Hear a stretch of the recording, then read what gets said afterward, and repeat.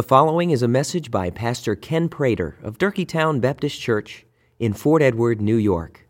For more information about Durkeetown, please visit our website at www.durkeetown.org.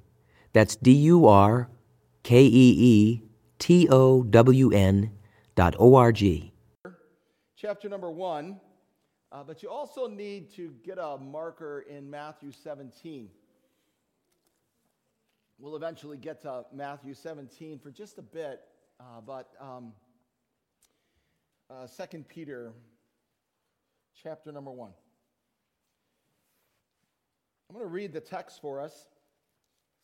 The Sinai text from that Bob read from Exodus, and the Matthew text that Charlene read from Matthew 17. Peter comments on as he is reminding the church to not be barren and unfruitful in the knowledge of the Lord Jesus Christ. Peter anticipates dying soon, either by martyrdom or perhaps he thought he was just going to die of natural causes, but in fact he didn't. He did die as a martyr for Christ. And he wanted to put the church in remembrance.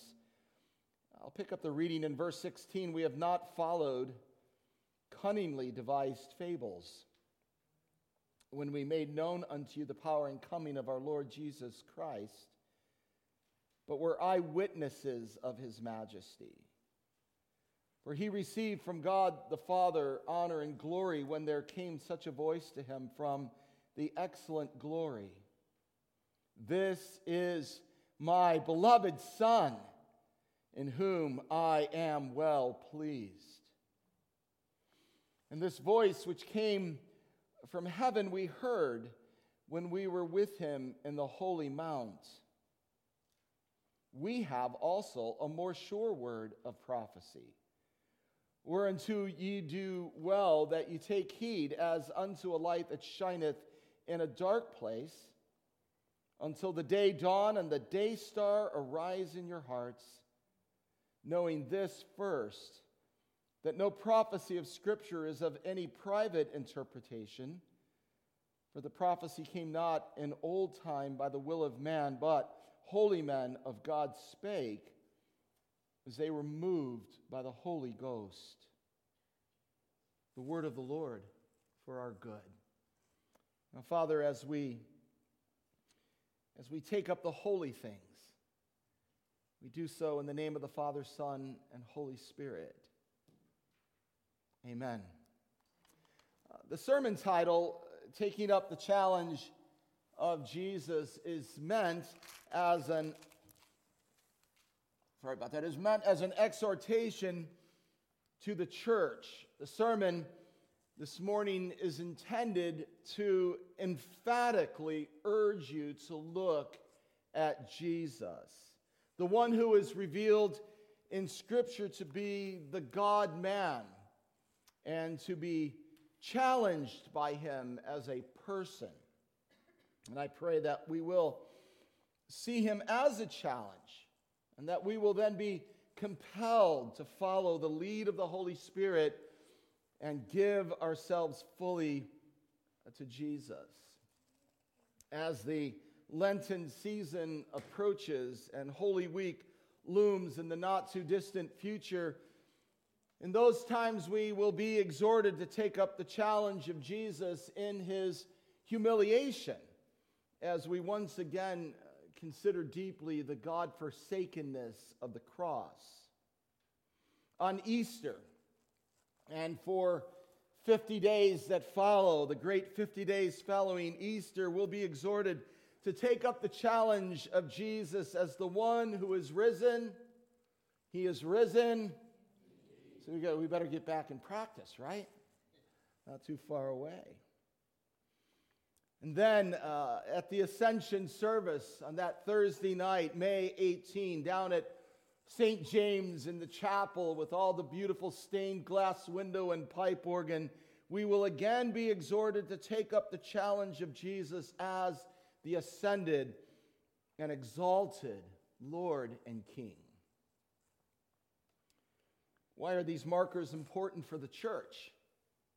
Well, when troubling times come and the storms rage all around us, we need to be reminded that we are not alone in the boat of life. Jesus is present. He is with us. He is here with us. He is in us. And as the Apostle Paul wrote in Ephesians, we are in Him. We are in Christ. And so this morning, as we walk up the Mount of Transfiguration, or as Peter calls it, the Holy Mount of Transfiguration, we do so with Peter, James, and John to meet the Lord Jesus Christ, who is indeed the most challenging person to ever walk the face of the earth. Perhaps the well-known quote by C.S. Lewis is helpful, and it might be up on the screen. I didn't check if they got my email there or not, but it might be up on the screen. Lewis wrote this to the English nation who were forsaking the church. He said, "Either this man, speaking of Jesus, was and is the Son of God, or else a madman or something worse. You can shut him up for a fool. You can spit at him and kill him as a demon, or you can fall at his feet and call him Lord and God. But let us not come with any patronizing nonsense about him being just a great human teacher." So are you ready to take up the challenge of Jesus this morning? You see, to be transfigured is to have the very essence of a person revealed. You see, if Jesus were only a prophet or only a teacher or only a healer, then the glory would have been limited to an external glory. Somewhat like when we do nice things for people and they look at us and they go, "Well, you are a nice person." This external thing, appears to them, but they don't see us, at other times when we're not maybe all so nice. If that's all it is, that Jesus is a good man and a good teacher, then just an external glory. But if the glory that is recorded in Matthew 17 and that Peter writes about in 2 Peter 1, if it's a divine glory, if it is part of his essence, his nature, that he is God in the flesh and this burst out of him, what it shows us then is the goodness of his actions, the completeness of his teaching, the prophetic statements of warning and judgment to come flow out of the perfection of his being, flow out of his godness, which means that he must be God, and yet, we affirm, fully human. So to reemphasize, because this word transfiguration can be confusing, to be transfigured is not to be transformed. All of us, hopefully, are being transformed into the image of Jesus Christ. But to be transfigured is to have an existing inward reality suddenly burst out and take over the external or outward reality. So as the disciples are there with Jesus on the Holy Mount, having been with him up to this point at least 3 years, and having seen him in all kinds of situations and circumstances, but only having seen him veiled in his humanity, suddenly they see bursting out of him the glorious glory of God, the very essence of his divine nature. Jesus didn't get shorter, Jesus didn't get taller, Jesus didn't get wider, Jesus didn't get thinner. In shape and form the same, body not altered, but now revealing that he is God in the flesh. His deity, which had been hidden in his humanity, was at that moment exposed for his disciples to see. I mean, whatever wow moments we've had in life, that's a wow moment. That's like, oh my, what a moment. But it's interesting that when Peter writes about this, he anticipates an objection. And you see this right in verse number 16, when he, in writing to the church, we have not followed cunningly devised fables when we made known unto you the power and coming of our Lord Jesus Christ, but we were eyewitnesses of his majesty. And then he walks them briefly through that experience that he and James and John eyewitnessed on the Holy Mount of Transfiguration. Is the Christian faith nothing more than cunningly devised fables? This is a serious question that confronts the readers that Peter is addressing, and it is a serious question that confronts us today. And in a contemporary world, it is a very important question that the church needs to make sure it gets right. When we affirm and teach the eyewitness account of the apostles and make known to you the power and majesty of our Lord Jesus Christ, are we simply restating cunningly devised fables? Are we trying to get you to believe that Hulk Hogan is in fact Brian's uncle, as was referenced last week, or some such thing like that? Is that what we're doing? The emphasis there in verse number 16, the emphasis in the original Greek is on the common human tendency to manufacture a story. The common human tendency to manufacture a story. Peter is writing to the Greco-Roman Empire that was filled with stories about the gods and their interaction with humans. In the modern translations, many of you are using, they use the word clever instead of cunning. And I think it weakens the impact of Peter's argument. I'm no Greek scholar, believe me, but just like on the surface of reading it, I think it weakens the argument, and here's why. We all enjoy a clever story. I mean, my wife and I, starting sometime in the 80s and all the way through the time that it ended, would try to every Saturday night if we could, or maybe on Sunday, listen to the repeat broadcast of Garrison Keillor and a Prairie Home Companion who didn't love the clever stories that he told. But I was never compelled to think that I should go to Minnesota, and try to live in Lake Wobegon. It was just a clever story. But if you leave the word cunning in there, then you get the idea that something much more sinister is taking place. And here's why. Because cunning means to deceive with the intention to destroy.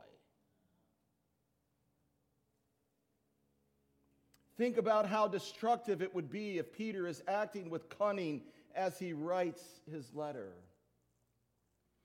Think about the souls that would be misdirected in their hope if Peter is making stuff up about Jesus to kind of boost his position or to make the story more interesting.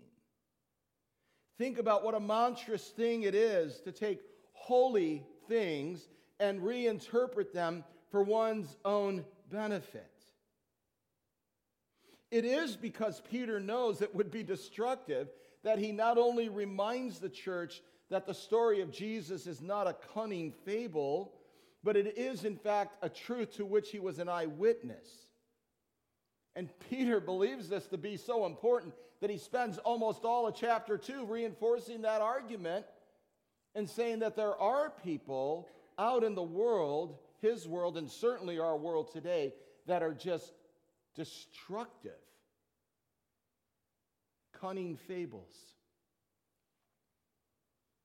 Churches that at one time were filled with authentic worshipers are empty because their pastors no longer believed that the Word of God was the Word of God. And they began to present it as a clever story to try to make people go out and do nice things for other people. And guess what? The church is emptied out. And the coffee shops and the yoga studios and the other places that are bowling alleys or whatever are filled today with people no longer in church because they think what we do here is just, what we do. We don't really believe it. We don't have any real conviction. It's just a clever story. If you want to believe that, fine.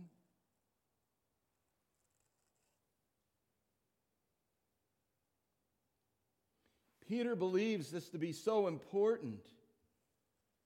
And Jude believes it to be so important that they write at length about the false teachers who use cunning to introduce destructive heresies. As Paul would say, with itching ears, the people drink it in. To take up the challenge of Jesus means fidelity to the teaching that Jesus is the God-man who was not transformed, but transfigured before the very eyes of Peter, James, and John, and they were the eyewitnesses that told the church about it. And if we don't believe Jesus, if we don't believe Jesus as God in the flesh who died for the sins of his people, then we will stand condemned before the law and the prophets, which is why Moses and Elijah were on the mount with Jesus. And we will be judged by God for all eternity because God spoke and said, "This is my Son whom I love. I am well pleased. Listen to him." And so to take up the challenge of Jesus must mean that you by faith receive all of who he is, God in the flesh, who died for sins in such a way that your sins could be forgiven. And to reject that, to push that out, to go in another direction, or to believe another thing condemns you before the law and the prophets, and it puts you under judgment of God for all eternity. That's why this is so important. So as Peter then answers the potential objection, that people think he's just kind of telling a cunning story, he also warns the church about what commentators on this passage, two commentators, Dick Lucas and Christopher Green, call spiritual absent-mindedness. Spiritual absent-mindedness. This is why twice in this letter, Peter writes, "I want to stir you up by way of remembrance." I want to stir you up by way of remembrance. My wife knows that I can be a little absent-minded at times, and she stirs me up with remembrances. Don't forget, we're just going to do. Don't forget, we're going to do this. Don't forget, you said you were going to do this. And there are times I get a little annoyed at that. She knows that. But she says this is for your good. And we're sitting in a room with a whole bunch of Christians. A lot of you people have been in church your whole life. You say, well, I don't need to remember about it. Peter says you need to be reminded about it. That's what Peter says. And if Peter says you need to be reminded about it, you better listen to what Peter is saying about who Jesus is and what he and James and John eyewitnessed on the Holy Mount of Transfiguration. It's the responsibility of shepherds to lead you into the Word of God. That the shepherds of this church make as a high priority programming that brings you into God's Word. And I don't want to use the sermon as an advertisement, but simply to say, if you look at what we do as a church, much of what we do as a church is intended to invite you in and give you opportunity to engage with and interact with the Word of God. Whether that's this series coming up beginning this Wednesday night, MOPS that'll happen here, 5 o'clock this afternoon, small groups or Bible study, Sunday school that starts the first Sunday of March for adults all the way down through children, whatever it might be, that we program our church in such a way that there is a high value placed on you coming together around God's Word. Spiritual absent-mindedness is just one of the problems we face in a time when many Christians have grown dull to the things of God.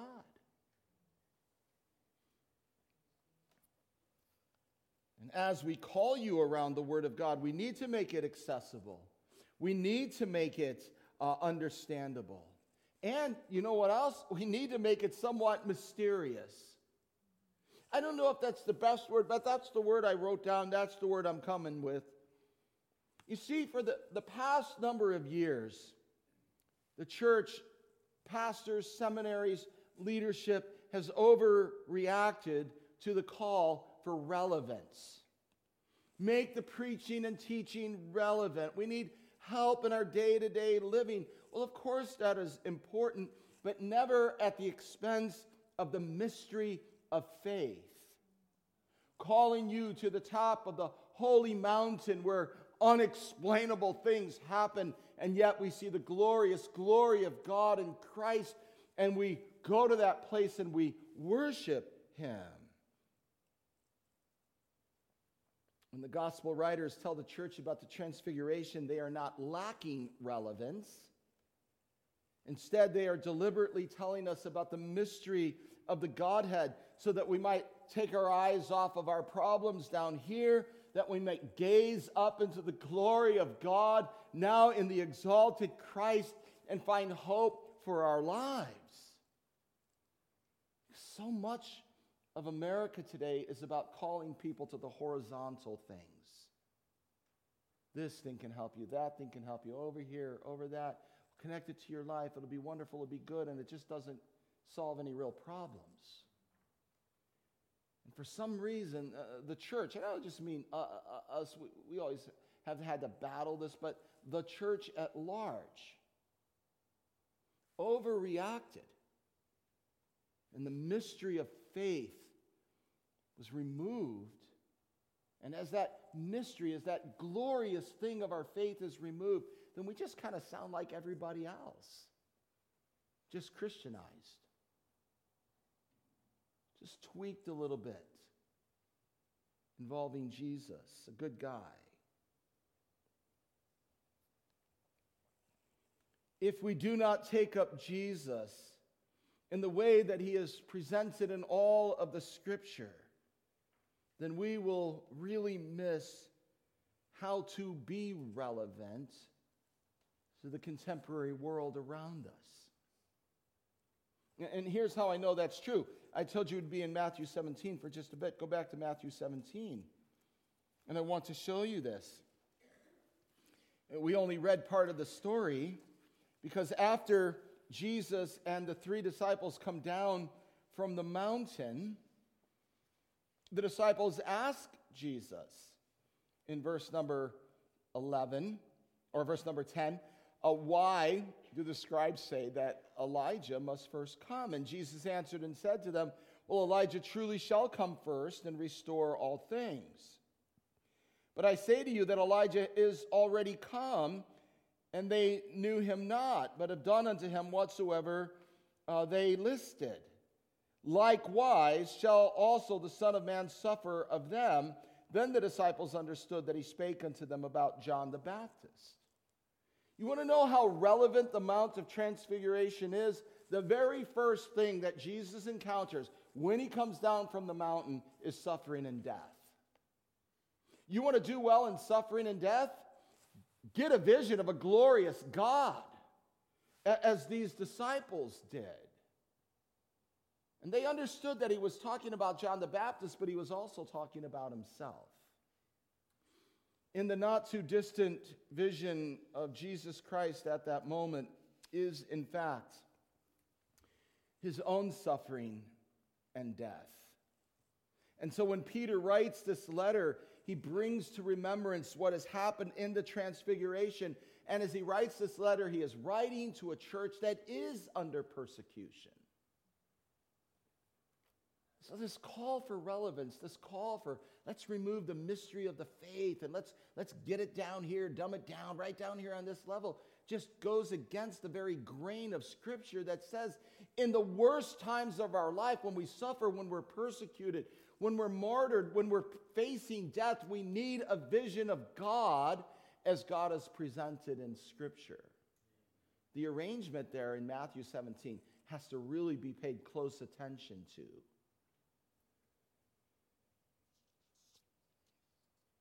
How can anyone say that we lose relevance when we preach doctrine and a high view of God is beyond me?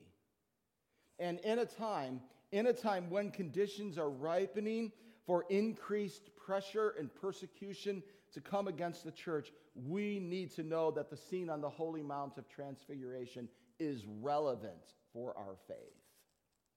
That it has something to say to us when we face suffering, death, persecution that is indeed going to come. That was in the not too distant future of Jesus. But in the immediate sight of Jesus, beginning in verse 14, they're coming now to the multitude. The other disciples were left with the crowd. And a man comes, verse 14, he's kneeling down, and he says, "Lord, have mercy on my son, for he is a lunatic, sore vexed. For oftentimes he falleth into the fire, and oft into the water. I brought him to thy disciples, and they could not cure him." Then Jesus answered and said, "O faithless and perverse generation, how long shall I be with you? How long shall I suffer you? Bring him hither to me." And Jesus rebuked the devil, and he departed out of him, and the child was cured from that very hour. The joy of the mountaintop experience comes to an abrupt halt.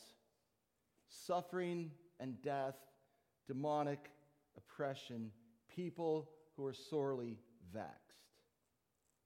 To take up the challenge of Jesus is to live within the power of his cross within a world that is broken. You see, we live among people who are sorely vexed. They might be hard-working Americans, 2 or 3 cars, snowmobiles, club memberships, taking nice vacations. They are sorely vexed in their souls.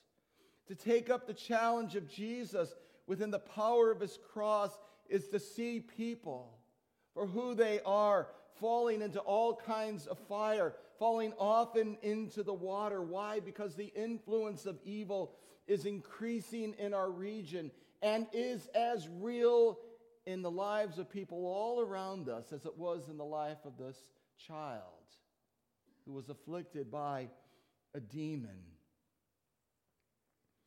It is not a philosophical evil that we face. It is an actual evil, intent on destroying. And it is destroying. And unless the church gets a grand vision again of God, who then in Christ comes down from the mountain with his disciples and immediately gives the answer to suffering and persecution, and then immediately gives the answer to human suffering, we will not be relevant to the contemporary world.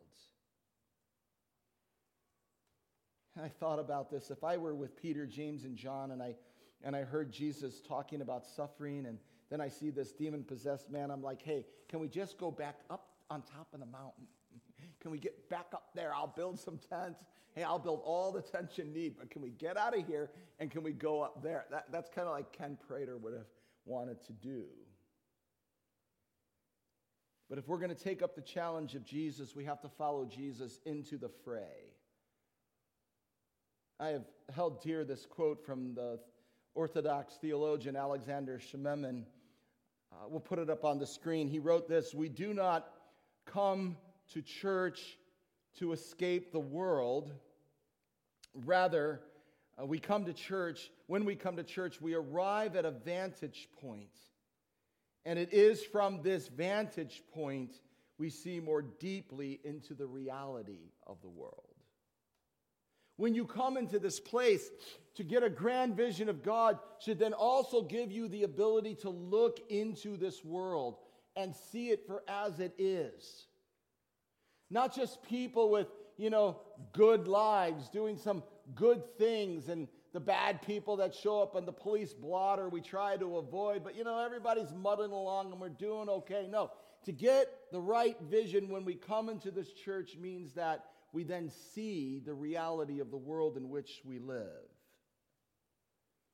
And as we go out into that world, we come down from the holy mountain and we go out into that world. We go out as the heralding community we talked about a few weeks ago. We go out placing a high value on being faithful in our lives to the ordinary things, the almost unnoticeable but incredibly important daily activities that are animated by the Holy Spirit of God. So that as those daily activities are animated, divine appointments take place, and we then speak forth and live forth the good news of what Jesus Christ can do for people's lives who are just broken by evil, destroyed by sin, and in rejecting Christ stand condemned by the law and the prophets and under the condemnation of holy God. To do that best, we then must make a high commitment not only to God as glorious, but a high commitment and a high view to the Word of God that galvanizes us together, that we are hungry to be together around and thinking in and talking about and studying. When I originally planned this sermon, I was going to talk about the relationship between the personal experience and the Scriptures. And I was going to kind of preach it how I'd always preached it in the past. But I was turned around as I read and I reflected, and I began to understand that what Peter is saying there in verse number 19, we have also a more sure word of prophecy, is not a strike against his experience. But what he is saying is that all of the Scriptures that he learned throughout his life in the synagogue, now confirmed by what he saw in Jesus Christ. Just as we studied God's Word, but we always look back at Christ and say, what we are studying, they're not cunningly devised fables. They are real because Jesus Christ is real. He is the Lord and King of all things. And so, well, that doesn't interest me. I'm not going to go to Sunday. That doesn't interest me. I'm not going to that Bible. So that doesn't interest me. How can you not be interested in Christ? How can you not want to be galvanized as a community around Christ revealed in His Word? What Peter calls a more sure word of prophecy that the church had better pay attention to. And Peter says, I'm dying soon. I'm going to remind you of this. I'm putting off this body. And you need to be reminded that the experience we had in Christ isn't invalid because the Word of God now fully given. The Word of God is validated by the experience of what we saw in Jesus Christ. So will you take up the challenge of Jesus? You see, there is a light shining in this dark world that we had better pay attention to. Or we, like the world, will find ourselves lost and groping around for a way out. And it must have been an incredible thing to be with Jesus and see the glorious glory of His divinity bursting through His humanity. And it must have been hard to hear about the coming persecution, to see the horror of demonic possession. But if you and I are going to take up the challenge of Jesus, we must be willing to go with Jesus into each and every reality that is presented before us. And I pray that we might do that we might go together, and then as we do, we arrive at this place that Peter describes as a light shining in a dark place until the day dawn and the day star arise in our hearts. Amen. Father, I thank you for your word, and I ask, oh God, that you would be gracious to us in helping us to apprehend it, to surrender to it, and to be transformed by it even now as we come to the blessed table of our Lord, to be strengthened by these elements. We thank you for the gospel of grace. And we pray this in the name of Jesus. Amen. Thank you for listening to this message by Pastor Ken Prater of Durkeetown Baptist Church in Fort Edward, New York. You may freely copy and distribute this message, but please do so at no charge and without altering the contents in any way. For more information about Durkeetown, please visit our website at www.durkeetown.org.